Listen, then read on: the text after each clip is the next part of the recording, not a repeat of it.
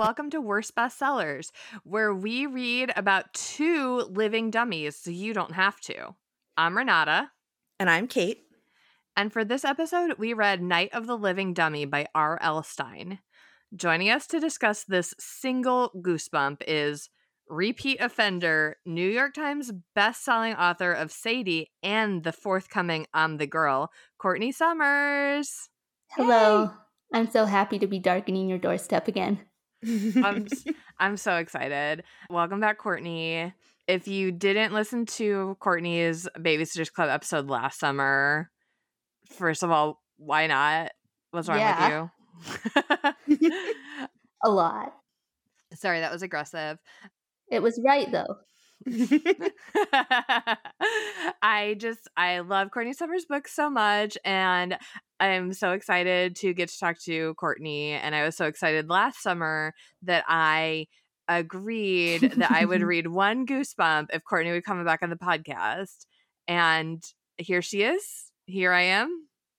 Here's Kate also, who has read all the Goosebumps, I think, already. I have, yes, read all of the Goosebumps. So much has happened since we last connected. You're big celebrities now. Lots of press coverage. Yes, it's so good. No, really, honestly, it's so good to see you guys getting recognition for what you're doing. I love this podcast. I love being on it. I get to be on it twice. Oh my God, Courtney, you can be on it as many times as you want. We've got to do a single Sweet Valley sometime. Ooh, oh my God, Sweet Valley Twins. Yes. The Unicorn Club. I was going to say there were the Sweet Valley High thrillers or whatever. Just in keeping with Margot, your... the evil twin. Yes. Okay, but let's stick to the present. We cannot get carried away. Goosebumps. Singular Goosebump. So yeah, if you're listening, most people I feel have read a Goosebump, know about the Goosebump series. If not, there was a previous Worst Bestsellers episode about the many works of R.L. Stine, but I wasn't on it because I refused. And also I was traveling, but mostly because I refused. And I know these books are so popular, but I famously am a scaredy cat and famously never read one. Never once looked at one and thought, yes, this looks like something I should read. I was always until just now. No, yeah, until now. Well, you didn't even, that wasn't even you looked at it and thought you should read it. We bullied you. Bullying works. If I remember the lore correctly, it was very specifically Say Cheese and Die that you looked at once and were like, I can't read these ever. That was the scariest one to me, which is, of course, the one where there's a skeleton, it's a photo of skeletons. Barbecue. Yeah, skeletons on a barbecue. Hate it. Why? I will never know because we didn't read that one. That even also they all had the green slime on the cover, and I didn't like that. And it turns out that was right of me not to like that. This is just misophonia to you. Goosebumps is your misophonia. You just the noise you hear and you don't want anywhere near your head.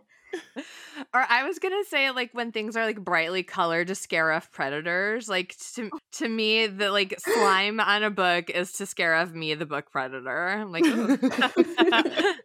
I'll go eat something else, I guess. And here you are. Here I am, and I have to say I'm a little disappointed because I feel in terms of the podcast, the funniest outcome would be if I read this and I was I was so terrified I couldn't sleep. And that wasn't really what happened. And then I feel the second best outcome for the podcast is if I was oh, this was incredible. I can't believe I was missing out on all these great books. And that also was not my reaction. I feel where I'm at was oh, this is fine. It's fine. You have to be 9. If you don't get in on the ground floor with Goosebumps, I mean... I totally get that. Yeah. That's your shame. And that's the shame you'll carry throughout this episode. I think too it's very I think a kind of corollary of that you have to be 9 is that so many of the tropes used in the Goosebumps are tropes in the larger world of horror. Right. That once as an adult, if you've never read a Goosebump but you are into horror, as an adult if you go back and read them for the first time, you're just oh, well, that's a ripoff of whatever. But at 9, when this is your first encounter of something like this, it is just... It's groundbreaking. Yes. I was saying before we started recording that I'll always remember Ghost Beach because it was the first time I encountered oh my God, like the protagonist was dead the whole time. And it like shook me as a child. I was like, that is the whole time the girl narrating it was a ghost. And Spoilers. Oh my God. Yeah, we didn't do a spoiler warning. Yeah, if you haven't read Ghost Beach yet and you are 9 and you're somehow listening to this podcast, hey, I'm sorry for saying the F word so frequently. We are tagged in explicit in iTunes. You knew what you were getting into. Yeah, it's a very like he takes a lot of these very like foundational concepts in horror and turns them into, 100-page stories about 11-year-olds. So I do think if you're not into horror, and B, you're not 9 years old, it puts the books at a disadvantage. Yes. Yeah, you have to go in with a full heart. So why didn't you? Because my heart was destroyed by reading Courtney Summers books. Okay, who's to blame for that? Flattery will get you everywhere. This book still, it had some like twists and turns for me, mostly because like I've never read Goosebumps except for this one, but I have been a millennial on the internet and I have like existed in society, and so like I know about Slappy the dummy. I know his name is Slappy, and in this book it's about Slappy, but it's also about a dummy named Mr. Wood. I misremembered this book so much. Yeah, I was like, who's this gentleman? I've never heard of this one. I think in the TV show, like it ends with like Slappy takes on all of Mr. Wood's attributes, and then Mr. Wood at the end is like, ha ha ha, we got rid of Slappy, now it's my turn, which was a better choice entertainment wise, because it's hard to take a dummy that's trying to kill everyone named Mr. Wood very seriously. It's true. In a children's novel. I mean, what were they thinking? Yeah, I mean, Mr. Wood has like the boner joke, I guess, but like Slappy is also goofy. Yeah, that's too true. Yes.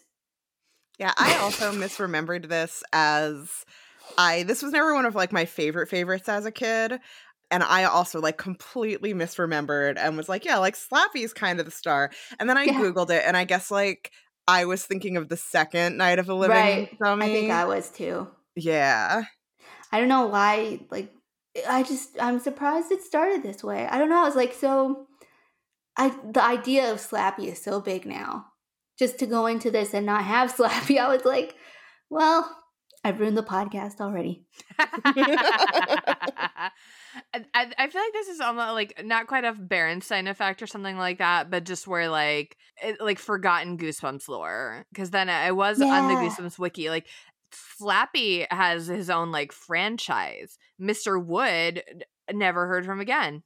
I will say to bring it back around to like different horror tropes, probably not on purpose, but it is very reminiscent of the Friday the 13th movies, where in the first Friday the 13th movie, Jason is not the killer. It is Mrs. Voorhees, his mother. True. But nobody ever remembers that, because when you think Friday the 13th, you think Jason Voorhees in the hockey mask, and he also doesn't get the hockey mask until the third movie. Yep. I love talking with my people.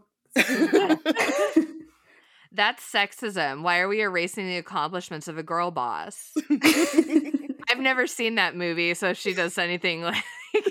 Let's do a single Friday the 13th. She does do a lot of murders. She does murder a lot of teenagers. Yeah. No, I understand that. But I was going to say, like, anything, like, particularly problematic for the genre. Like, yeah, she's a murderer, but is she racist? Or, like, is she killing white people? I don't know. Yeah, she's killing white people. You have to be a camp counselor. Yeah, so, girl boss. Anyway. That was her out. She was like, you could be anyone. As long as you were a camp counselor, you deserve to die. That was what Mrs. Voorhees was about. Yeah, they let Jason die. As a former camp counselor, agree. But, I'm living on borrowed time. Like, did you agree to that job? Like, you wanted it? Did I agree to being a camp counselor? Yeah, like, wasn't something like enforced in your home? I was a camp counselor for 4 years, and I loved it. Oh Kate was a camp counselor for one summer because I dragged her into it. I don't think she loved it as much. But Yeah, it was fun. It was a good way to spend a summer. It was not. Outside, really? Okay. It was very outside. Yes, Ugh. yeah. I did get Ugh. very sunburned multiple times. No. But you didn't get killed. So I did not get murdered, but I also Outside. was not having sex in an abandoned cabin in the middle of the night. So making good choices. Yeah. I mean, you either get murder or tetanus. So Yeah. I mean, there's a few things Girl Scout camp has going for it. And like one is all girls, so no heterosexual sex was being had anyway. And then also no cabins. I feel like it's harder to sneak up on a tent, maybe. I don't know. I don't want to talk about you it. spent a summer in a tent? Yeah. What about this sounds like fun, like on paper? Oh my God, Courtney, this is how I feel when someone says, like, I sat down to read a Goosebump with slime on the cover. Wow. We're finding like a point of relation here. That's special. I think I'm the right one in this case. Certainly in the world, more copies of Goosebumps have been sold than people have worked at summer camps. I have not checked the numbers on that, but it feels true in my heart. I believe you. I will back that up. I will defend you in court. Oh, thank you. Okay, so Night of the Living Dummy. People talk about the unlikable girls of a Courtney Summers book, and I feel like Chris and Lindy Powell of Night of the Living Dummy are like on their way. They're on their way to be a Courtney Summers girl. There's some like fraught twin rivalry going on there. My God, these girls could not hate each other more. And even when they like come together to defeat the dummy, I don't think they liked each other at the end of it. It was just like, I guess we did that together, Like there was just a whole, I don't know. Did anyone say they loved each other? At least nobody in that family loved each other. No, it was a bad family. No, they are the product of their home, and so we have to be empathetic to them. And I keep thinking, and Courtney, I know this is going to be a problematic statement for you. I kept thinking of a Babysitter's Club book that we read last summer with a different guest, Mallory and the Trouble with Twins, I think. Something about twins, where Mallory is babysitting a set of twins whose mom is forcing them to dress alike. And Mallory intuits that these girls need to express their own opinions separately, and she helps them buy different outfits. You can go back and listen to that episode if you need a recap. But Mallory healed those twins, and I feel like Mallory could fix them. Mallory could fix Chris and Lindy. First of all, that book doesn't exist because Mallory Pike never did a useful thing in her life. You invented a Babysitter's Club fiction, or you found a fan fiction online from the one person who likes Mallory. But the first thing she would do is come into this house and end up murdered by a ventriloquist dummy. And the worst part is nobody at the Pike house would notice because that house is a disaster.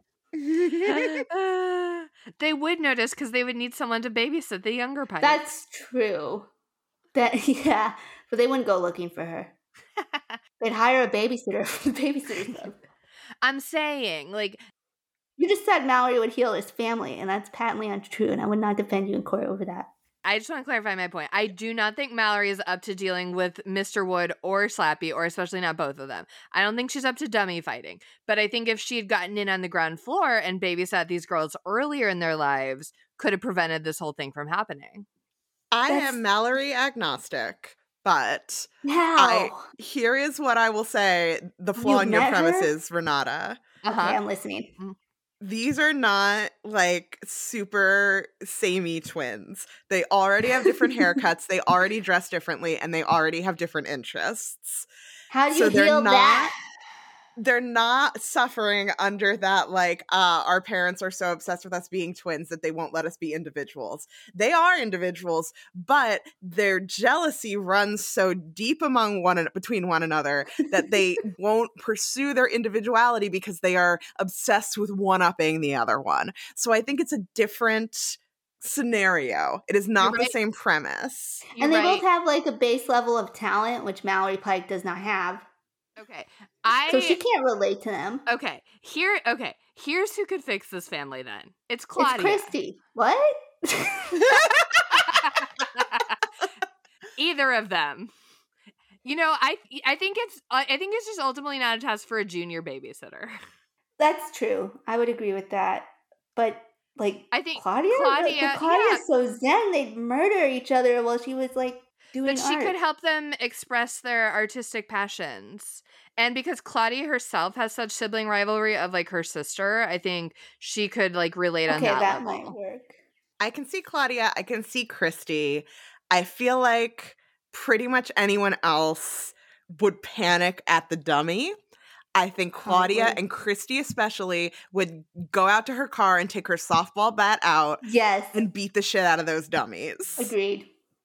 And Claudia would come up with some like elaborate Home Alone style trap to get rid of them.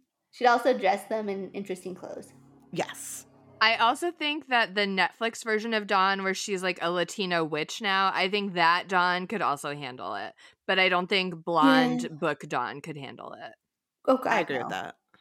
Thank you. She couldn't even handle Stony Brook. She left. So true. What a quitter. I feel like I should be like, let's get back to Goosebumps, but I just would rather talk about the Babysitters Club. You know what? This is your podcast. No, Kate, I don't know. Kate, you say something about Goosebumps. I do feel like the people want Goosebumps. Some of the people. It's true. Some of the people do. This was, I guess I sort of started saying this earlier and then we got sidetracked that like this was not one of my favorites and I didn't remember it super well. There were genuinely like Goosebumps growing up that I read basically anything that had like creepy ellipsis in the tagline on the cover or was created by some sort of horror imprint. Anything with green slime on it, probably. Anything with green slime on it. And I graduated from Goosebumps pretty quickly, but like I read so many of them before I did that, before I moved on to, you know, your Christopher Pikes and your Streets Pike. And your point horror. But this one, it's interesting to me that it became so iconic because I feel like when I was reading them in our household, I think we read like all of the Monster Bloods multiple times, but I don't think we were ever particularly into the Night of the Living Dummy ones. But like Slappy did like sort of take over the entire Goosebumps franchise. He really did. He creeped me because I was in and out of Goosebumps because I was more the Babysitters Club, and Slappy is to me like the defining Goosebumps villain. And I misremembered the book too, like by a lot, and I was confusing it with the Canadian television adaptation of Goosebumps, and like this, and it was scary. Like Slappy was terrifying. There was like he I think in the episode of the show, he's like they're locked in the bathroom, and he's running around the house with like a knife in his hand, if I remember correctly, and you can see his little ventriloquist dummy feet tip tapping under the door. It was scary. That wasn't in this book. And I thought it was going to be in this book. I was so excited. I'm like, where's the bathroom scene? And it never happened. And I will say, like, the Goosebumps show and then R.L. Stine's other shows, I think he had one called, like, The Witching Hour or something like that, and Mostly Ghostly. Oh, my God. I didn't know he had that many TV shows. They were pretty prime stuff. Like, this guy knows how to write a 30-minute horror short. Yeah, he does. I deeply appreciate it, like his influence on making everything super spooky in the mid-90s for tweens. He deserves a lot of credit in that way, and I think he is why like we had some, like you could go from him to Christopher Pike and the Fear Street novels because he did the YAs too. And then there was always those like teen anthology, like 13 Tales of Horror and everything like that. It was like such a golden era for teen horror. You don't get that anymore. It's a bummer.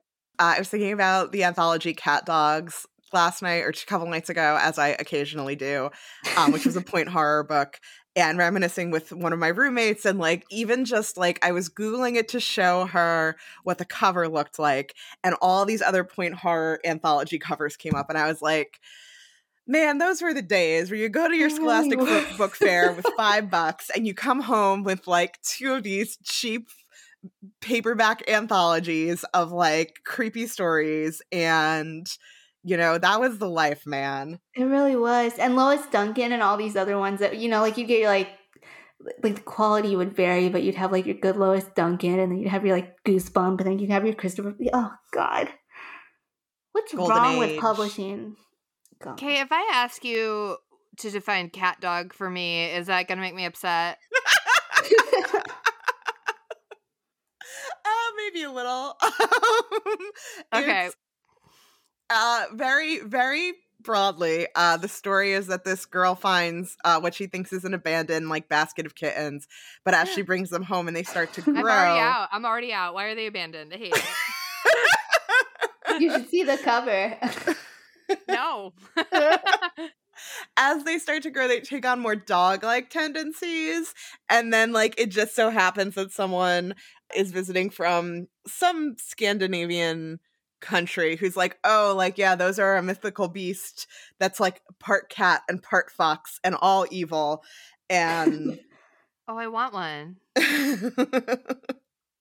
But yeah, don't look at the cover. Okay. It has such a Stephen King vibe, doesn't it? It looks like the cover of Cujo. Cover of Cujo. They were definitely trying to riff on that.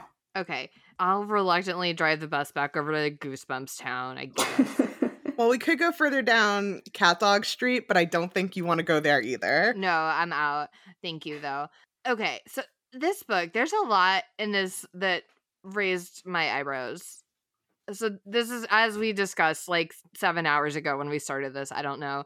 Chris and Lindy are twin girls who are 12, and they live in suburbia, and they're jealous and mean to each other. Their parents are neglectful and unprepared for the job of parenting. Lindy finds a dummy in the garbage, and like literally in a dumpster. Which is exactly the right place to find a dummy. Just most of us have better sense than taking it home. Yes. And she's like, I love my garbage dummy. His name is Slappy. I don't have the internet, so I'm going to go to the library and get a book about ventriloquism and learn how to do ventriloquism. I'm instantly going to become very successful at ventriloquism, and the neighbors are going to book me to perform with my cool dummy at their kid's birthday party for $20, which is a huge amount of $1993, frankly. Yeah, that is. I was impressed by that. She had a knack for it too. Like that's what the book seems to imply, is that she like was good at it right off the bat, which makes everything else that happens with those sisters and those parents even worse. Yes. So that's Lindy's like vibing with Slappy, and then Chris is the like worst sentence I've ever heard in my life. Like, I take no responsibility for any of this. This is your fault. Slappy. You chose those words. She was. That's true though. They're bonding. Lindy's thriving, and Chris is like, I want a dummy, papa. And the parents are like, we spend enough money on you dumb girls and your dumb hobbies. Why don't you just share the dummy? And Lindy's like, no, he's mine. But then like she grudgingly lets Chris use the dummy. They like fight about the dummy. There's a lot of this book that is just like bickering. Yeah, like a ton of it. It's like 25% bickering, 25% dummy. It's never softened. Like they're never like, they're just constantly at each other's throat, and they were like, well, there's something about you I value. That conversation never happens. No, absolutely not. Sad. Also, I mean, I blame a lot of it on their parents, who in like one of the worst, I mean, not worse, because obviously, like, there are definitely books wherein the parents of the protagonists are abusive and stuff like that. But, like, on a, like, we're okay with this and we're not even flagging this as a problem level, when they're bickering over the dummy, at one point, the dad is like, stop being so dumb and, like, go up to your rooms. And then the mom is like, yeah, you're acting so babyish. Yeah. I'm like, are your parents 9? Like, I don't get this. It's like you have this like immediate visual of them like in like just super 90s tuned out parents with big hair and dumb pants. I don't know. It was like shocking, like to call your children dumb and then to call them babyish, and you wonder why there's like no conflict resolution in this family that's at all successful. Yeah. It's not cool. It's a real tragedy, this Goosebumps book. It actually brought a tear to my eye.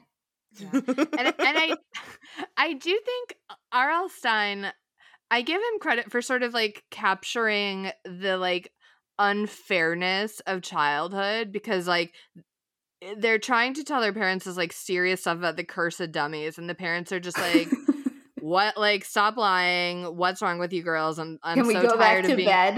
That was the best part. They I love that. Like in the middle of the night, the dummy is doing stuff and they're just like, we're tired. Please stop. Yeah. Not we're gonna help you. Not you're having some kind of episode or like some mutual hallucination. Like it's after midnight. This is not the time to talk. There is one point later on when I think the mom is like, oh, maybe we, maybe we should take you to a doctor, but then doesn't follow through on that. No. And like, maybe you should. I don't know. Like this house it's just a bad house. Bad vibes. That's why you vibe with a dummy when you live in a house like this. Yeah. And this isn't explicitly brought up. I wonder if it's the bad vibes from, like, how long was the dummy in, because they're building a new house next door, and so they're, like, digging up. Was the implication that, like, Slappy was dug up from that? Or, like, why was he in the dumpster there? Like, have these bad dummy vibes been infecting their house for years? We thought, sorry, I just like imagining you living in a house and you're just not digging it, and then it's like, oh, it was because there was a dummy in the house all along. Just like this random discovery. Like in the show, I think she bought it in maybe it was a dumpster dummy? I don't know. Anyway, sorry, I'm just completely enthralled with the idea of like, there's always something like buried under the basement and it's a dummy and that explains everything. It could. I don't know. Do you have problems in your life? Check for a dummy. You don't know. It might help. God, this is probably like 99% of my problems. This is going to be like the self-help book that I publish. It's like, if there's a problem in your life, look for a dummy. And if you can't find a dummy, maybe the dummy is you. Can I blurb it? I want to blurb it. Oh my God, please. Okay. Anyway, so the dumb girls are fighting about the dumb dummy. And their dumb dad is like, okay, Chris, I bought you this other dummy that was really cheap at a pawn shop I happened to walk by. Here you go. And Chris is like, sweet, I love this terrible dummy. His name is Mr. Wood. And while Lindy is like doing, like, crushing it at the birthday party, I guess Chris goes to the store and sees her music teacher. And the music teacher is like, oh, you got a dummy? Why don't you be the MC for the upcoming school music concert? Like, I cannot know. Wait, we talked about how they didn't have the same haircut or anything. Would have made so much more sense if she thought that was a talented twin. Because by then she's got a reputation. She's like, oh, you have a dummy? I don't know anything about your qualifications. Get on stage for us. I know, because also, like, when Chris came home and said this, I kind of thought the reveal would be that she was lying because she was jealous. But apparently not. Also, I can't believe you left out that one of the things that she did with the dummy, that Lindy did with the dummy at the birthday party that all the kids loved, was a rap routine. Oh, God. Yeah. We blacked that out. That was like, I just read over that and my brain refused to accept it. Yeah, did a cool 90s rap. Kids loved it. Oh, maybe it was the Babysitters Club, like the brain, the center of the chain. Maybe it was like educational. It would have been if the Powells had hired a good babysitter for these kids. That's true. Do you remember that rap? I've never forgotten it. I actually don't, but I love it. In the movie, the Babysitters Club movie, and they need Claudia to pass the test, so they like get up and do like the brain, the center of the chain. I do remember that. Thank you. Jeepers. Referencing in the dark, they're all alone. I'm so sorry. The movie wasn't big in my household. It was more the books. I used to call Kmart every day for like 3 months, asking them if they had it in stock because I didn't understand how release date worked. in that time of my life. I was like 9 or how old was you think at one point they would have been like, according to the whatever inventory, we're not getting it in until whenever, but they let me call them every single day and say, do you have the Babysitters Club movie? Cute. Yeah. That's so cute. Obsessed. Anyway, back to the Babysitters Club. I mean, Goosebumps. Yeah. So as Chris is like practicing with Mr. Wood, her other dummy, weird things are happening. Like he'll disappear from like the chair where she puts him at night and like end up somewhere else, or like she'll lock him in the closet, and then when she wakes up he won't be in the closet. He'll be sitting on the chair with Slappy. One morning she's supposed to dress up really nice for school because it's their student teacher's last day, so they decided they'd get really dressed fancy. And when she wakes up, someone has dressed the dummy in her fancy clothes, and every time Lindy's like, I didn't do it. I was asleep the whole time. I wasn't here. It wasn't me. And two things I want to say here. One is that I think the only name brand dropped in this is that Chris has a Betsy Johnson skirt. And I was obsessed with that. Because A, there weren't any other brands named. And B, like, that's kind of expensive. Like, why is this like sort of working class mad? They couldn't afford a dummy that was brand new, right? That was the big thing. The other one couldn't have one because. Do you think we like maybe? Do you think Scholastic X Betsy Johnson, collab? Did we discover something? Or it was just like the only brand of girls' clothes that R.L. Stine could think of. I don't know, but I was obsessed with that. I was going to ask a terrible question. It was going to be, did R.L. Stine write this one? According to R.L. Stine, and I don't know how true this is. We debated this the last time we did a Goosebump on the show. According to him, for the original run of like 65 Goosebumps or whatever, he did not use, and the original run of Fear Street, he did not use a ghostwriter. He wrote all of them himself. Jeez. The minute I could get away with a ghostwriter, I'd be like, bye. Like, have fun. And that he has said that in multiple interviews that we found. We were digging into this the last time we did a Goosebump. So didn't Anna Martin only do like the first 4 or the first 20 or something like that of Babysitter's Club? Something like that. And then I know that she though had like a hand in plotting out, like she would write the outlines. Did. Well, I mean, why would he lie about something like that? Yeah. He could have just said, I invented Goosebumps and I did one book and look what happened. And we would accept that. So he was like, there was a ghostwriter. It was me. I've been a ghost the whole time. Yes! Oh, God. Well, at least we know he knew about Betsy Johnson. Yeah. The other thing was because I knew from pop culture that this book was about a scary dummy that comes to life. I was like, oh, it's happening. And like, here he is, just as foretold. But twist, it wasn't. Lindy was just being like a mean girl and doing pranks, even though she explicitly said that she wasn't. And one of the pranks is like hardcore.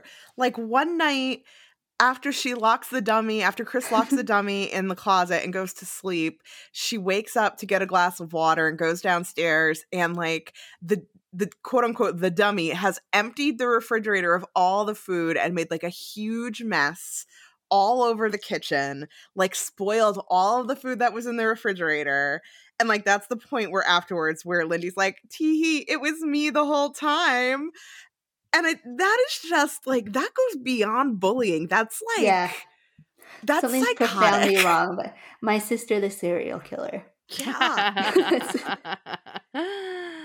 A better book than this one. Truly. I have read. I love that one. That was so good. We're talking a lot about every book, but I know. And I'm surprised because I really thought you two would want to talk about Goosebumps, but we're all, I think, just it was fine. I don't know. It's such a cultural touchstone that it extends outward into everything. Or, we just have a lot to say about a lot of things. Yeah. And Goosebumps is facilitating that. That's what a good book does. R.L. Stine is a master. He's building bridges. Yes. So Lindy confesses that she's the one who's been doing all the dummy stuff the whole time. And she also at this point has been asked to be on Talent Search on TV with Slappy to do her routine. So like in like 2 weeks, this girl went from finding a dummy into a dumpster to being talent scouted for ventriloquism. Not to be like America, but as Canadian America. That is so American. You're not wrong. But hang on, I do have a serious question. In the greater Slappy lore, is there an implication that like his dark magics like make you better at ventriloquism? Like, does he have like a dark charisma that is increasing her appeal, or is she just like a really good ventriloquist? I think he's genuinely talented because I don't remember like Slappy, you know, like those magic words and whatnot, just bringing talent from you, just made him alive and ready to kill. Yeah. Oh yeah, and he hasn't even been activated yet. Yeah, I was trying to. Yeah. Yeah, well, because as you know, Chris, even after finding out after her sister confesses, Chris still has the spring concert that she's going to MC with the dummy. And while she's practicing for that, she looks in his pocket and notices for the first time a little yellowed piece of paper, which she opens up and then reads out loud, which you never do when you find a mysterious written piece of paper. What that reminded me of, like movie-wise, Evil Dead. Yes. Such the vibe. And you never read out loud. You read that shit in your head if you have to. Yeah. Don't even mouth it. Bad news. Bad. But she does read it, and then she sees the doll wink at her, or so she thinks. And while she's practicing, their old people, neighbors from next door, come over and insist that the girls perform their ventriloquist acts for them. And by the way, I just want to say this I liked. Like, I think there's some really good and like realistic touches in here when the girls are like it's so boring when the old neighbors come over, and like I don't really understand why old people like always just want to like have the same boring conversations, you know. And I just like remember, sorry to old people, which I am one now, but like, you know, like that was that was such a vibe. Yeah, okay, fair. Age is a construct, time's a flat circle. But Exactly. when you were a kid and like you had to come and talk to like boring old people in your house and like you couldn't leave and go to your room, like nightmare. That's the true goosebump. True. I agree with that too. Not Mallory, but that. And as they are performing, Lindy and Slappy do an act. And they're like, you're so funny. You're so great. And then it's Chris's turn, and Mr. Wood starts talking and saying like terrible, mean, insulting things to the old couple. It's very ageist. Yes. Yeah. Mr. Wood hates old people more than the kids do.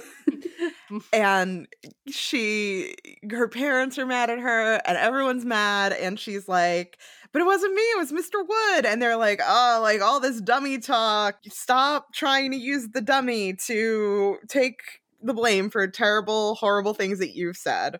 You know, even if creepy things weren't happening, like this is obviously an escalation of behavior that is a huge cry for help. And these parents just don't care. They're like, wow, it's brought us to this point. Go to your room. You know, like they don't care. Yeah.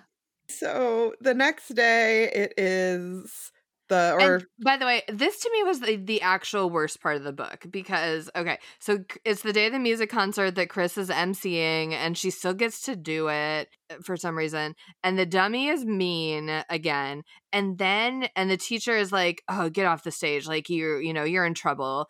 And then the dummy like pukes an endless stream of green sludge that smells terrible. And they think it's her. It is forever. It goes on forever. It covers like the entire audience, and they're just like, what did you do, little girl? Like to me it sounded like more slime than would fit in the size of a dummy, you know, right? Like an impossible amount of slime. It was bad. This I hated because I don't like to be scared, but I hate to be grossed out. hate it. And this was like so gross. I don't like puke stuff. I mean, who would like puke stuff? But I also, I think maybe that was in somebody got puked on in the TV show, I think. I hate that stuff. I hate it. And to me, again, this is exactly what those covers were telling me. They were like, don't come in here. There's green slime. And I was like, oh no, here it is. I hate it. We could have spared you if we had remembered the book, but we didn't remember the book at all, apparently. So. It's very true. I also hate puke stuff. I am fine with like murder stuff and like horror movie stuff, but the second it veers into puke stuff territory, I am done. Yep, same. No, I hate that feeling. Ugh. Yeah, so that happens. And no one believes her when she's like, it's the dummy is evil, the dummy's the one doing it. And of course, until it wakes up at one point in the middle of the night and attacks both Chris and Lindy. Then it is like irrefutably alive, possessed. Yes. It's evil. Also, I just want to say, like, you're a dummy. You have been given like consciousness. You can move through the world freely. You really want to spend your days with these two losers? I don't get it. Like, you can open a door and leave that house, but you're like, no, I'm going to hang here. What? Yeah, I had some, and like, I understand that like, it's because this is a children's book, but I did have some questions about like what his ultimate game plan was, because he problematically declares that the girls are his slaves now. Yeah. And he's like, you have to do whatever I say, like, you're my slaves. But then when the dad comes downstairs, he like flops down and goes back to being a dummy. And he's like, you dumb girls, like, go back to bed. You're the worst children. They hate you.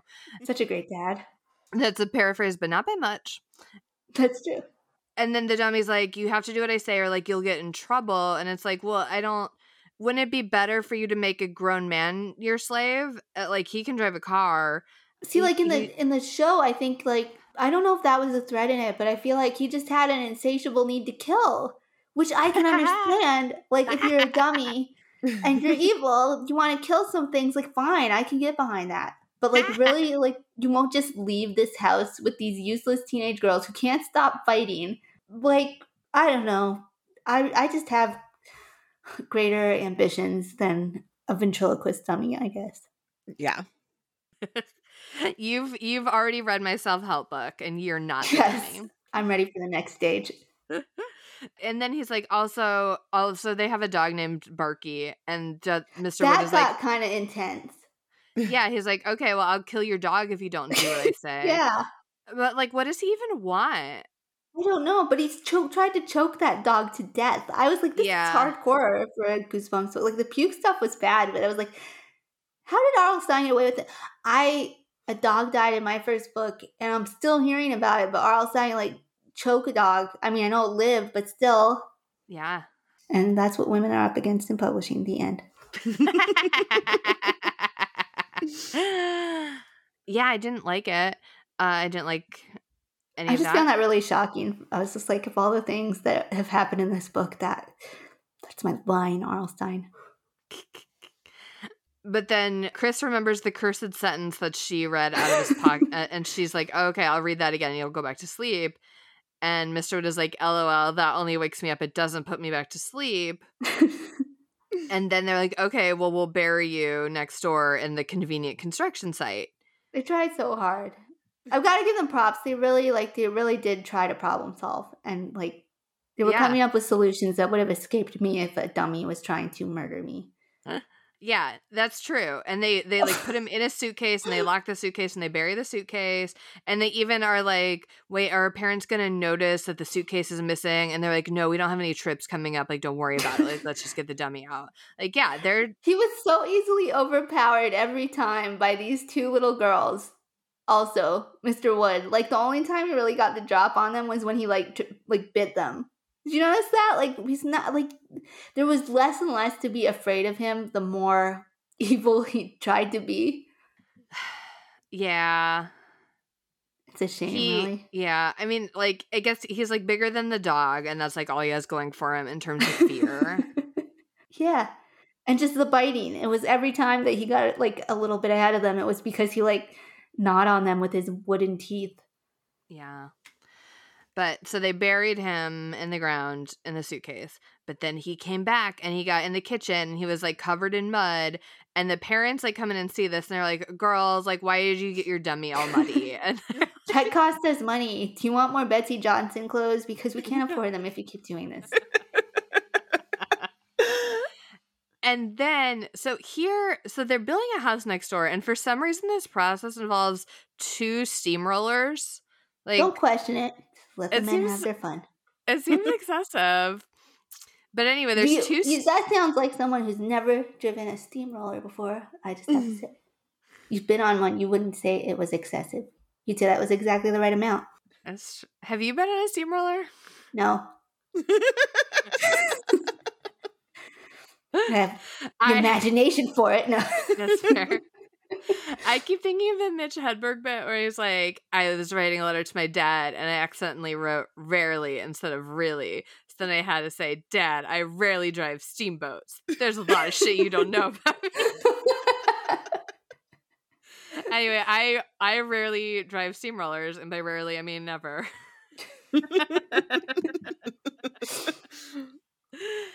Anyway, there's 2 of them, and they have this whole like chase scene where like the dog almost gets hit by a steamroller and then he doesn't, and then they throw Mr. Wood under the steamroller and he gets rolled over and like traumatizes the steamroller driver, who like comes down and is like, oh my god, did I just like run over a child? And they're like, no, like only a cursed dummy, no worries. And he's like, oh my god, I thought I hit a kid. And they're like, no. Also, the other times they've tried to kill him, Mr. Wood has said multiple times, like, you can't kill me, I have powers. And then he doesn't define what the powers are. And then he gets squished, and then it releases a cloud of, like, bad-smelling green gas, which, again, gross, don't care for. and then he's dead, I guess? Like, I don't know. To me, this was almost a little unsatisfying, because it did seem like there should be some sort of magical death. Like, yeah. Well, I mean, it was kind of amazing, like, this green cloud of, like, sentient evilness didn't, like, try to possess one of the girls. Like, you think you'd have a better time in life by, like, I don't know, finding a human vessel instead of a doll? Yes, and then there could be literally an evil twin. Oh, God, yeah. Yeah.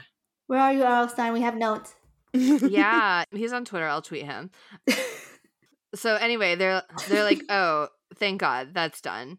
And then they go back home, and then Slappy like opens his eyes in their bedroom and like calls them slaves again, because now he's alive. And it literally ends. Yes. And then I guess the second book is the one that Kate and I thought we were reading. Yes. Yeah, and R.L. Stine is definitely, he's got that James Patterson-esque, every chapter ends on a cliffhanger. Yep. And then frequently it's like, you know, and an arm grabbed her and she gasped. And then the first line of the next one is like, it was her sister. It's always like the cat jumping out of the closet moment in a horror movie. Every chapter, you're right. It is. It's like, okay, I'm getting used to this by now. I don't think that I've really, like, if I had to compare it to Babysitters Beware, those cliffhangers were better. Yes, absolutely. Yes. And they were paced a little bit. I was actually kind of surprised. I shouldn't even be saying this, but I found it like a little slowly paced. Maybe because of all the bickering. But I was like, this is really, like, I don't know. I was so expecting Slappy to show up at any moment. I just kept thinking that was ahead of me, and it never was. So it made the book feel, I think, longer than I was expecting for a goosebump. Yeah, I had a similar, like, because I remember in the recent past having read, I took out like a bunch, like there was a summer, it was last summer, because it was because of the books that we covered, including the one we read with you. I noticed that the Boston Public Library had like all of the Babysitter Club mysteries as ebooks. So I just took like 20 of them out and read them over the course of the summer. And a few years ago, I did a similar thing with Goosebumps. I was like, oh, like all these are available on Overdrive. I'll just read a bunch of them, because I could do it in like, you know, half an hour or whatever. And this one did. And I think it was because of the bickering and because like the actual evil thing doesn't come in until like 3/4 of the way through the book. Right. That I was just like, really? Like we have another chapter of like the sisters being mean to each other? Okay. And then on the flip side, when you think about it, like in terms of being 9 years old and reading this for the first time, that the whole setup is that it's it's the sister until it's not the sister. That probably would have felt like, because I think I read Night of the Living Dummy a little later in life, not like at 9, but like maybe when I was like a more jaded 12-year-old, so worldly. I think that's kind of, I do think that you're onto something there when we were talking at the beginning. It's like he introduces a lot of like horror motifs and literary motifs, like just some really classic stuff that you're gonna find first in a Goosebumps book. That's really cool, actually. Yeah, even if this one was kind of uneven, because again, I thought it was the second Night of the Living Dummy. It really was hard to read. Like I didn't know what I was reading and thinking I was reading something else. So it was such a bizarre reading experience. Like, where's Slappy? Who is Mr. Wood? Why is this still going on? Yeah. Well, and I don't know if this has been like renumbered and like reissued, but is this the very first Goosebump? No. And it never was. It's an earlier one, but it wasn't. Number 1 is Welcome to the Dead House. Yeah. Number 1 is, do you remember in my house that print that I had hanging on the wall of a little girl standing in the shadows on the staircase? No. Okay. Never mind that. But yes, that is an illustration of Welcome to the Dead House, which is the first one. Okay, but this has been reissued as Classic Goosebumps number 1. So they really have taken made the choice to be like, okay, like this is our guy. Slappy franchise, yeah. Yeah. Well, he's like good when he's got his moment, which he didn't have in this book. Yeah. God, let's imagine a Goosebumps that was just Mr. Wood, the dummy that scared everybody. Not the same. Oh God, welcome. Yeah, I'm looking at the cover of Welcome to the Dead House just to jog my memory. Oh yeah, I remember that one. God, those classics, if you look like up Goosebumps, Welcome to the Dead House, and you can just see the progression of the reissues, and the originals are perfect. Like, they did not need to touch these. And yet, they did. Tragic. It is. It's like when the Babysitters Club covers changed to real people. Who asked for that? Nobody asked for that. No, it's nonsense. It is. Thank you. We're back to the Babysitters Club again. Let's return to the Goosebump in order to begin our dramatic readings. Okay. So I'm going to read a little bit of the initial reveal that it's actually Lindy who has been doing the dummy stuff, which happens at literally 50% of the book. So it's not until another chunk of the book later that actual evil dummies enter the picture. Something horrible is going on here, Lindy, Chris stammered through her tears. And I know what's doing it, Lindy whispered, leaning over her twin, putting a comforting hand on her quivering shoulder. Huh? Yes, I know who's been doing it all, Lindy whispered. I know who it is. Who? Chris asked breathlessly. End of chapter. New chapter. Who? Chris repeated, letting the tears run down her cheeks. Who? I have, Lindy said. Her smile spread into a grin almost as wide as Slappy's. She closed her eyes and laughed. Huh? Chris didn't understand. What did you say? I said I've been doing it, Lindy repeated. Me, Lindy. It was all a joke, Chris. I gotcha again. She nodded as if confirming her words. Chris gaped at her twin in disbelief. It was all a joke? Lindy kept nodding. You moved Mr. Wood during the night? You dressed him in my clothes and made him say those gross things to me? You put him in the kitchen? You made that horrible mess? Lindy chuckled. Yeah, I really scared you, didn't I? Chris balled her hands up into angry fists. But, she sputtered, why? For fun, Lindy replied, dropping back into her bed, still grinning. Fun? I wanted to see if I could scare you, Lindy explained. It was just a joke. I can't believe you fell for the voice in the closet just now. I must really be a good ventriloquist. But Lindy, you really believed Mr. Wood was alive or something? Lindy said, laughing, enjoying her victory. You're such a nit. Nit? Half a nitwit. Lindy burst into wild laughter. It isn't funny, Chris said softly. I know, Lindy replied. It's a riot. You should have seen the look on your face when you saw Mr. Wood downstairs in your precious beads and earrings. Like, this girl's a sociopath. Yeah. So bad. If you took that out of context, that would be the setup for so many horror movies where the protagonist is being gaslit by people that want to kill her for money or something. Yeah. it's like this 11-year-old was like, yeah, like this is what I'm gonna do, and it's gonna be great, and I'm definitely normal and not like a Right? budding psychopath. As established, I was calling Walmart every day or Kmart every day. That was all I had the mental capacity to do. I could not be making up these elaborate dummy hoaxes. Like we need to like what? I'm saying, Courtney, 5 years from now, these girls are in one of your books. That is the I road that can't they are argue headed that. down. But then I have to find some like way in to make people relate to and empathize with them. And I just think this might be the line I can't cross. When I was a child, I had a dummy and I'm traumatized. If you have enough flashbacks to the terrible parenting they received, I feel Oh, like that's true. Yeah, I could do a lot with that, I think. Maybe. I don't know. The dummy is still a significant hurdle. That's the moment you stop taking all the trauma seriously. Like, do you think I gotta ask a question though? Like, if this was like being written today, would like the dummy conceit hold up? I guess maybe because we have like Annabelle and stuff like that. But would it? Like, would we need a different cursed object? But what else could it be? I feel like in the 90s, it's not like dummies were cool either. That's true. I feel like it was still sort of like a weird retro thing she was doing. Yeah, but even more so now. Like, would there be anything equivalent that would be scary? A Furby? Ah! Furbies are scared pretty to think scary oh, on their own. oh. Look, are you all by a computer right now? Yes. Okay. Yeah, that's how we're doing the podcast. Well, I know. Okay, look. Leave me alone, okay? Look up. Then you deserve what I'm about to make you look up. Oh no. Are you going to tell me about Long Furby? Because I know about Long Furby. Yes. I know about Long Furby. Look at the master doc now. Is there a Long Furby in it? Maybe. I kind of like that one. That one looks like Panger, which is an internet cat who's my friend. You have more than one cat friend? Does Duarte know?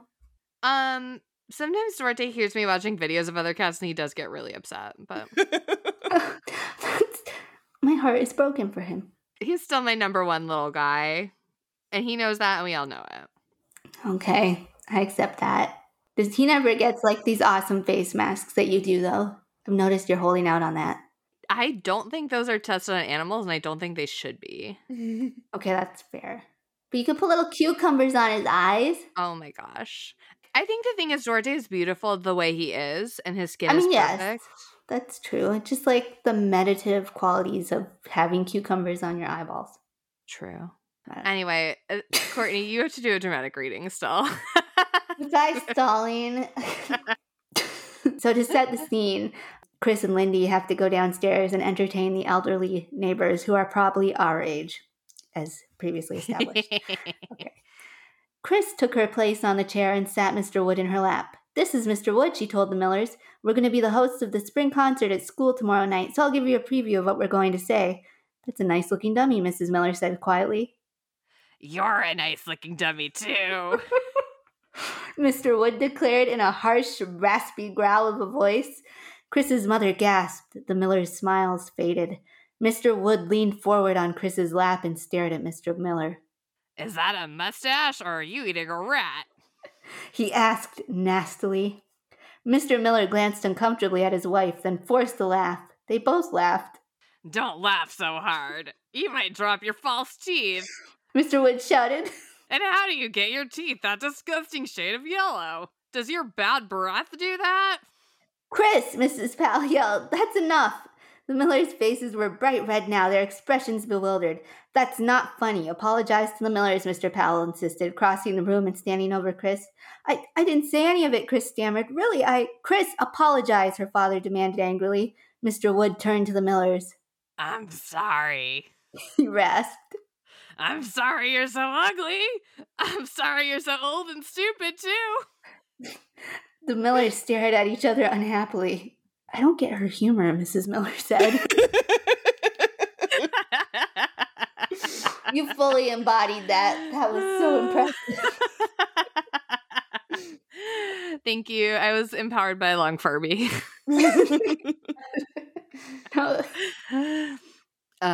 Okay. The last dramatic reading I'm going to do is something from the the back matter of the book called Fright Gallery, Slappy the Dummy, which is basically like a trading card or like, you know, a stats block for Slappy, which I think, you know, speaks to Slappy's legacy. Yep. Okay, so Slappy the Dummy. First appearance, Night of the Living Dummy. Check, I just read that. Other appearances, Night of the Living Dummy 2 and 3, Goosebumps 2000, Bride of the Living Dummy, Goosebumps 2000, Slappy's Nightmare. Origins. In the late 1800s, an ancient sorcerer built 2 dummies from the wood of a stolen coffin. The wood was cursed. Very cursed. Many years later, one of the wicked dummies, Mr. Wood, was finally defeated. But it only made the other dummy twice as wicked and 1,000 times ruder. That other dummy was Slappy. Special powers. Some people believe that Slappy has the power to control people's minds and turn people into puppets. Weaknesses. Karu, Mari, Odana, Loma, Molunu, Koranu. Those 6 words have an eerie and often surprising effect on dummies. Living or dead?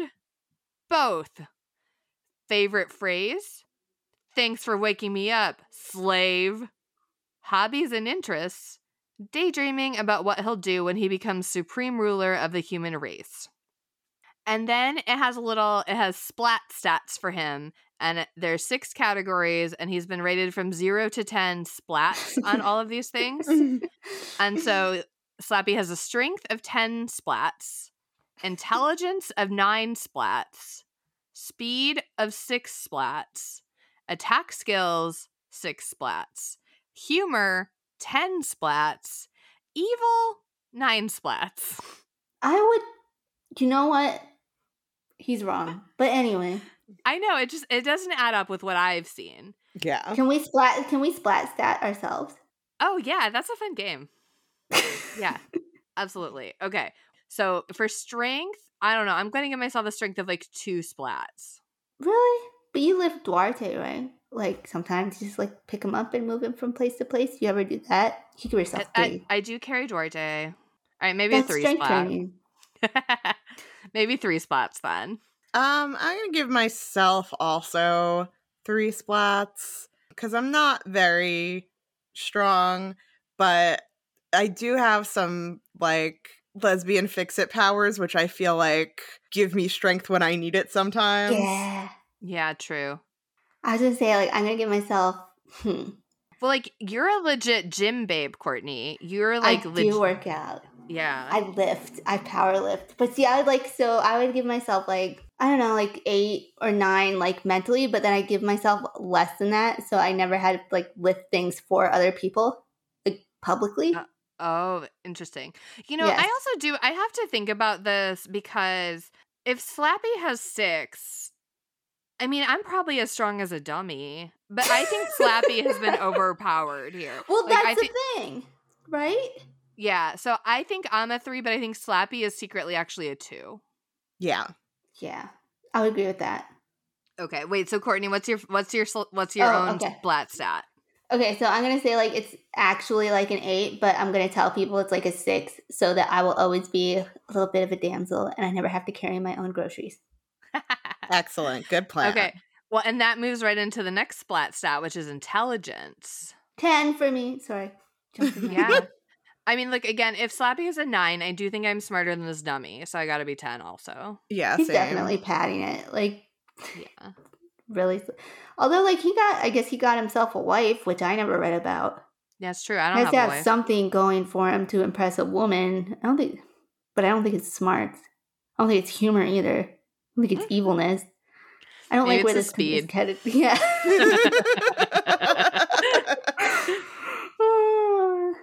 Okay. Did we all say 10 for intelligence? Yes. Yeah. We're 10s across the board. Yeah. Okay. Speed. Once again, Slappy has 6 splats. He does have little tip-a-tappish like feet. Yeah. Like we watch him. Like he gets. I believe this based on the adaptation, where his little feet were like shadows under the door, and they moved fast. Yeah. I still think I could outrun a dummy though, so I'm going to say I'm 1 more than Slappy. Okay, so that's 7. Yeah. 7 splats. I don't know. I'm going to say my max speed is probably like 7, but my general speed is like 3. I don't try to move that fast unless something is chasing me, but I do think if this dummy was chasing me, I could outrun it. I mean, just because longer legs, like way longer legs. Yeah. General speed? Yeah, same though. Yeah, like I do like cardio at the gym, but it's never just for speed. It's just to like spend an hour on the elliptical so I can watch an episode of Chopped. Yeah, I don't like doing like fast cardio bursts. So we have to be faster than Slappy just by like physics or whatever or anatomy, but physics. Yeah. Yes. The sciences, Yes. Look, we're not scientists, but we do have a speed rating of 7 splats. Yes. Okay. Attack skills. Slappy also has 6 splats. I gotta say 10 splats for you. Wow. I gotta say I'm like, I don't know, 2 splats. I'm not really an attacker. What's your star sign? A Cancer. Oh, I guess Cancers aren't really attackers, are they? No. Aren't they like gregarious and like fun and chill? Cancers are like the crybaby homebody sign. I see. Okay, then I am Gemini Cancer cusp, so if I have any fighting, I think it comes from Gemini. Yeah, I would say I would rate myself as even with Slappy here. I don't have like a lot of attack skills, but I do you can think beat him up though. Exactly. So I do think that like 6, I could overpower him between being much bigger than him. Okay, but he's 6. You are not equal to Slappy. You are above him. So maybe 7. Yeah. Okay, I mean, if I'm thinking about attack skills specifically versus Slappy, that's like, if it's just a basic attack skills, I will say low splats. If Slappy attacked me, I would handle it just the way I handle it when Duarte gets sassy, which is I would spritz Slappy with a water bottle, and then I would swoop in, I would pick Slappy up with both arms, and then I would set him outside the room, and I would say, go take a walk, and I would shut the door. And I would let him like walk off his aggression. And then later he could come back into the room. I just pick him up by his collar and make fun of him. These are both valid. You could do like an old 1-2 with them. Okay, so humor. Slappy has given himself 10 splats, which That's a lie. His jokes are not that good. All of our jokes are better than Slappy's jokes. Yeah. If he's a 10, we're 11, right? We're 11, exactly. Yeah. I can't believe he gave himself a 10. You're not that funny, Slappy. Not that funny. I can't believe he gave himself a 10 in humor, but did not give himself a 10 in evil. I know. That's weird. That's like bad priorities. That's why he has never succeeded, I guess. Yeah. I would give myself a 2 in evil because I'm kind of a petty bitch sometimes. That deserves a 5, at least. Pettiness? Oh, that's like there's a range of petty, and you never know what part of it you're going to access until you're like in a moment. And depending who you're with, you have to give like the flexibility of that range. 2 is just too mild. All right, I'll buy that. I'll go with 5. I can be quite petty. So can I. That's why I'm giving myself a 10. I'm 10 petties.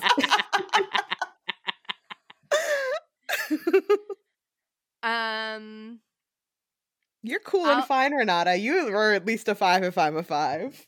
Well, I was exactly gonna say I'm the same petty as Kate, but I want to deduct 1 evil splat due to being vegetarian. Okay. What?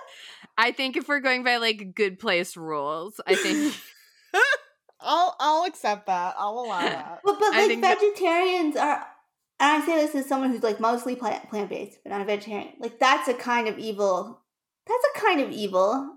And you get the smug pettiness of being a vegetarian. So I don't think you can rate yourself less for that. You might have to rate yourself 5 more. What?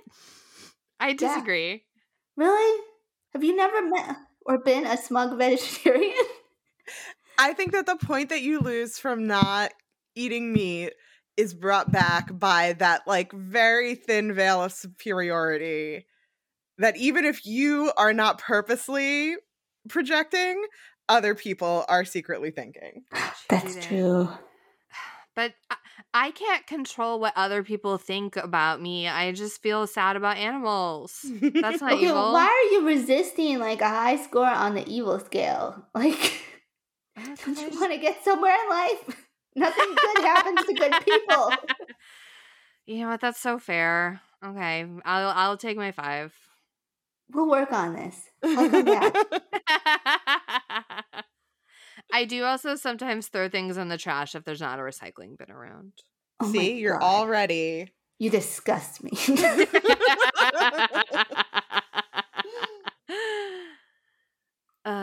Wait, so Courtney, what's your evil splat stat? Oh, Sorry. it's like 10 or 11, 15, 25.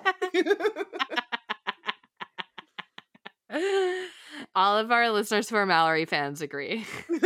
You know what? Mallory is, don't get me started. She deserves everything that happens to her. She's just, did you ever read that? Sorry, we're talking about the Babysitters Club again. But did you ever read, like, when she went to New York and she went to art class with Claudia, and the teacher was like, Mallory, you're so great. You are so good. Claudia, do better. Mallory, this is exceptional. Claudia, God, could you just be any worse at this? And then at the end of the whole thing, he's like, Claudia, I was pushing you because you actually have talent. Mallory has nowhere to go. So I'm just telling her that she's good. And then she went to Hollywood, or not Hollywood, California. Wait, yes, Hollywood. And she couldn't even be an extra in a movie because she dyed her hair blonde. And the director was like, this is not cinema. Your face is not, like, he was so mean to her. Oh, she's just born to lose. I can't stand it. She's not even trying. If she was a little more evil, maybe I could respect it. Like, I would have marched across that set every day with my ugly bad dye job and been like, it's my movie now. But she just conceded. Anyway. Can't respect it. Don't respect it. Okay. Let's move to Reader's Advisory and suggest some books to read instead of or in addition to this Goosebump. Obviously, any Babysitter's Club book. Yes. I'll say including the Mallory ones, personally. No. Wait, yeah, like Hello Mallory, where everyone's like, we don't want her in the club. And they make her draw like the human anatomy or whatever, like the inside, the digestive tract, right? Yeah. Yeah. Nobody liked her, see? Oh my god. This is so many splats against Mallory. If I had to rate her on the splat scale, I won't do it because I will let her have some shred of dignity. I did make a list of Goosebumps books I thought were better than this Goosebumps book. And they are as follows. Welcome to the Dead House, which is the first Goosebump. The Haunted Mask, which that was another That's freaky. Yeah, that was a series one, and it was very freaky. That one creeped me out as a kid. Also, The Scarecrow Walks at Midnight, very creepy. Ghost Beach, which I referred to before, which has the narrator was a ghost the whole time twist that blew my mind as like a 9-year-old or whatever. Iconic. And Horror Camp Jelly Jam, all solid picks. That sentence, like horror at Camp Jelly Jam, none of those words seem right. Like Jelly Jam. Would you send to your kid like this? Would you be counselors at Camp Jelly Jam? Actually, it's a better question for you both. I have questions about Camp Jelly Jam. Is it a baking camp? I don't believe so. Wow. It's just like a camp. I mean, I'll be honest, like, I'm pretty susceptible to peer pressure, so if Renato is like, hey, I'm going to be a counselor at Camp Jelly Jam this summer and you don't have anything to do, you should come with me, I probably would say yes. I mean, the camp where I did persuade Kate to work at was called Camp Tapawingo, which I think is like an appropriated native word from a tribe that like is not local to that area. So in some ways, I feel like that is arguably worse than Jelly Jam. and I think a lot of camps do that. Like a lot of camps have like Native American names that are not appropriate for that camp. So yeah, I guess I would work at Camp Jelly Jam. I'm just reading the synopsis, and you would not work at Camp Jelly Jam. I'm revising your opinion. It's there's a giant jelly jam monster on the cover. Everyone's interested in the hideous, slimy discovery lurking in the darkness. Okay, this is like everything that you'd hate. Slime. Well, Yeah, but like when you fill out your job application, do they advertise that? Well, Jelly Jam seems like it's hinting in that direction, right? They say It it's just a makes sports camp, actually. If you were going to be a counselor at a sports camp called Camp Jelly Jam, Oh. wouldn't you have more questions than, Yeah, no, I'm out when it's sports camp. That's what gets me yeah, out. swimming, basketball, and archery? Yeah, the siblings see that the camp's logo is a purple blob monster. Yeah. Yeah. No, this sounds like a bad camp. But by name alone, that doesn't rule it out. But there are details that would stop me before accepting the job. I see that Yep, now. like the slime monster. Yeah. Did you ever see the Ghost Rider episode Attack of the Slime Monster? No. I'm sure I probably did, but I do not remember. It was made of bubble gum. I'm scrolling through this Jelly Jam wiki. I don't know why. We're in the middle of podcast, but it's fine. Anyway, the counselors are hypnotized and pushing the kids in sports because only the best are chosen to be King Jelly Jam's slaves. How many Goosebumps books are about enslaving children? What's happening? All of them. Not ideal. No. Ew, this is gross. I'm closing this. Okay. Whew. Kate, back to listing other gross books for people to read, I guess. Okay, well that was my list of Goosebumps. Oh my gosh, have you seen the... Sorry. I was just looking up Camp Jelly Jam. I forgot that was the original cover. Look it up. Yeah. Yeah. What's happening at you, Camp Jelly Jam? We don't want to know. Well, children are being enslaved by King Jelly Jam. I think instead of any of those, I think you should read a Courtney Summers book. All the Courtney Summers books they all have talking dummies in them. That's the Easter egg, and you have to like really look for it. But if you know what you're looking for, it's the bad men. It's a metaphor. Yeah. God. Yeah, I'm not just saying this because Courtney's on the podcast, because I say it all the time. I love Courtney's books, even when sometimes they're too scary for me. I'd love to hear it because I respect your opinion in general. So to have earned your good favor is my favorite thing in the world. Courtney's next book coming out is I'm the Girl. It comes out in the fall, but I got to read an advanced copy because I'm so cool. And it's a fantastic book. If you like scary things, you'll like it. Even if you don't, if you like to contemplate the patriarchy. All the good stuff. Yeah. Bad Jeffrey Epstein. Horrible. I don't think we can even tie this into Goosebumps. Just like Goosebumps is what you run to after you read a Courtney Summers book. You need a palate cleanser because you feel so bad at the end of the day. But if you want to contemplate all the ways in which the patriarchy screws us over every day in ways big and small, I'm the Girl. I feel like you could make a Venn diagram of like there's Camp Jelly Jam, and then there's what's this? Aspera. Yes. Oh my God. Yes. And they're both like bad places where you can do sports. But there are some differences. Just the people. Oh my God.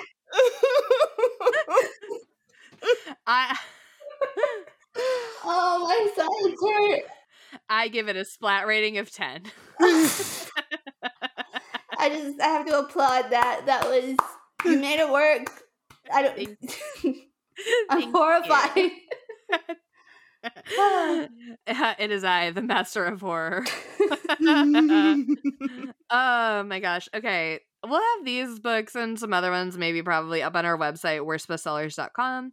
And for now, we will move on to the Rock, Paper, Snicked, where Kate will say who Dwayne "The Rock" Johnson would be if he were in this book, and I'll say who Wolverine would be if he were in this book. And Courtney can choose which most enhances the book, or she can choose paper, which is to leave the book as is. So if Dwayne "The Rock" Johnson was in this book, he would be working on the construction site across the street from the girl's house, and he would find Slappy the dummy when they were digging up the foundation digging up the hole to pour the new foundation in for the house, and immediately recognizing that a dummy like that is probably fucking evil as shit, would set it on fire and tear it to pieces and not just leave it in a dumpster for unsuspecting children to find. Additionally, while he was working on the site across the street from Chris and Lindy's house, he would hear Chris and Lindy and they're bickering and they're arguing with each other and would step in and have like a talk with them about how it's important to not be a total fucking lunatic to your sister, how, you know, they don't have to spend all their time together. They should feel free to pursue separate interests, and they each have things about them that are special, so there's no need to be insanely jealous anytime the other one has a single success in life, which will hopefully A, keep the dummy nonsense out of the book, and B, maybe help start to repair the relationship between Lindy and Chris after years of being neglected by their parents who call them terrible names and probably made them this way. Wow. That was a family movie. You took the goosebump out of Goosebumps. I'd watch it, to be clear. I'm going to go even farther back and fully excise the Goosebumps from Goosebumps, because now that I've learned that Mr. Wood and Slappy originated in the 1800s, so did Wolverine. And so Wolverine is going to be back there when it started. And he is going to be like, no, this is bad. I can tell that this is going to cause problems for decades to come. So I'm just going to like slash them up with my claws and then light them on fire with my cigar. And I'm going to vanquish these dummies now in the 19th century. And then they will never cause any problems ever again. And this book never happens. My gosh. You know, you can't... No, look, I know that this is not going to be the answer that you pick, but that's the experience that I crave. I think it's I think you're both valid, first of all, and yet neither of you are right. And I do feel that Slappy needs to have his day because he's holding up a franchise. He really is. And we can't take that away from R.L. Stine. Even if a Wolverine spinoff and a Rock spinoff would give us an incredible amount of joy and take us to places that we never knew we wanted to go, we have to have his day for R.L. Stine. That's what alternate universes are for. You know, somewhere in the multiverse, we've had this. Yes. And we will, yes, please, God. It's both of it. It's spectacular. It is, like, again, valid but incorrect. Can't wait to watch a Legends episode about this. Oh my gosh, yes. We can't because Legends is canceled because we are in the darkest timeline. Nothing good happens anymore, does it? Speaking of which, it would be time for candy pairing, but it's canceled because of all the puke. It's too gross. I can't think about food. So what do you guys think the moral of the story is? I would say the moral of the story is don't take dummies out of the trash. Why would you do that? Mm-hmm. Yes, I think that's the takeaway. That absolutely has to be the takeaway. I don't even think you need to love your sister. Like, that's not even the takeaway. It starts with the dummy in the trash. Don't do it. I mean, that's a good takeaway. I think a takeaway for the parents is that you should hire one of the friendly, reliable sitters from the Babysitters Club to look out for your kids and, like, correct their failings before it gets to this point.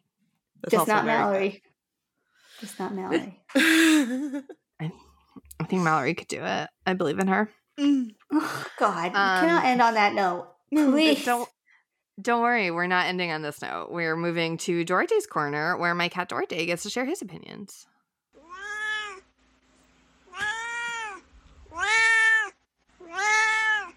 Yeah, Dorothy, you're right. The part with the dog was the worst part. And And normally, of course, you and I are both always advocating for more cats in fiction. But in this case, I do think it's fine that there wasn't a cat because, you know, I know that you're very brave and very strong, and I'm sure that you could beat Slappy in a fight or Mr. Wood or both. But I don't think a cat should have to be in that position. I don't know. I kind of agree with Duarte that a cat could take on the dummies and win. I think it would be a fight I'd want to see at least. What about cat dogs? Cat dogs. Oh my gosh. Come full circle. That was much beautiful. to consider. Okay. Well, Duarte, thanks as ever for your wisdom, your insight, for being so soft and so beautiful. We appreciate you, Duarte. Yeah. Do any humans have any closing thoughts? I thought it was another book. That's my biggest takeaway is like this huge memory that I have in my like mind didn't exist. Anyway, it's a very interesting learning journey about myself in that regard. But I wasn't alone in that. No, Yeah. you were not. I also, this was not what I expected. A little disappointed, but Renata read a goosebump, and that I think is an achievement That's all our of its victory. own. Yes. Mhm. We won today. We did. A victory over evil. Finally. A victory of evil over evil. That's true. Even better. All right. Well, if you want to come and talk to us about your splat ratings or whatever else, we are on social media at Facebook and Instagram at Worst Bestsellers spelled normally. We're on Twitter at Worst Bestseller with no S, because it turns out the S is actually in the second book all along, and we're still in the first book. We also have a Goodreads group that is best accessed by going to worstbestsellers.com and clicking on Goodreads link. And while you're on Goodreads, you should also add Courtney's upcoming book, On the Girl, to your want to read list. Just Agreed. add it on there. Thank you. Add it on there. You can subscribe to us on Stitcher, Apple Podcast, Amazon, Spotify, all of the places where podcasts live. And if you do that, please take a moment to rate and review. When you rate and review, it moves us up on the charts and makes it easier for new people to find us. If you don't rate and review, we might be forced to read the magical words that will bring the ventriloquist dummy in storage in your attic to life to try and kill you, and you don't want that. Give them all the splats. We also have a Patreon available at patreon.com/worstbestsellers. Patreon is a service where you pledge a small monthly recurring donation that goes to us to do things like pay for our web hosting and all sorts of other important administrivia of running a podcast. In exchange, there are perks for you like postcards and a monthly newsletter. In addition to all of that, we do also have merch available for sale, which you can find at worstbestsellers.com. And finally, we have a Discord, which is also on worstbestsellers.com. There's a link to that. And you can join other fans of the show to talk about episodes, post pictures of your pets, and all sorts of other nonsense. Yeah, do it. Support this podcast. We're out. Thank you, Courtney. That doesn't sound menacing, but I'm like 10 plus on the evil scale. Just trust me. Yeah. Do it. Yeah. If you want to talk to just me personally with a dark secret that you can't tell to Kate, tweet it at me at Renata Snacks. You can find me mostly on Instagram these days at 14across. So even if you just publicly tweet that dark secret at Renata on Twitter, I still probably won't see it. Yeah. And Courtney, where can we find you on the internet? Anywhere and everywhere. No, just Instagram. Summers Courtney. Highly aesthetic. Visit me and see.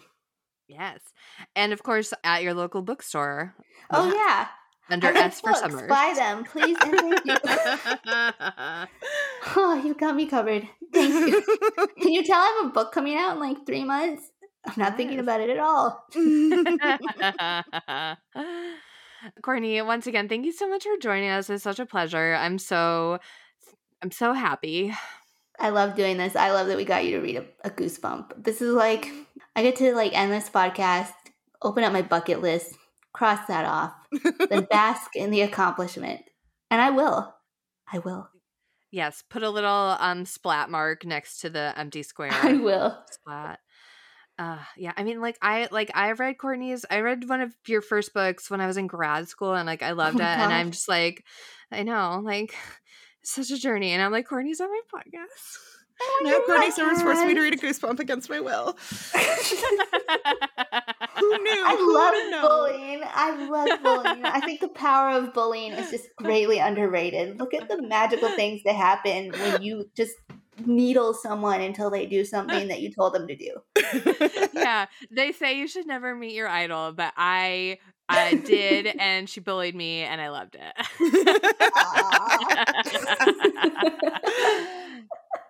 I rate it 10 splats. Yes. I've achieved. Well, I think that's the end of the podcast. We'll be back in 2 weeks with another classic, The Westing Game by Ellen Raskin. By the way, I don't think once this episode we said the phrase flashback summer. We did not. I was just thinking that. We did not. It is. Good you job, know it. guys. God, our branding is askew. That's because you were too busy looking out for mine. Yeah. I didn't have your back at all. God. It's Flashback Summer by Courtney's Books. Don't take dummies out of the trash. I love you. Bye. Bye. Bye.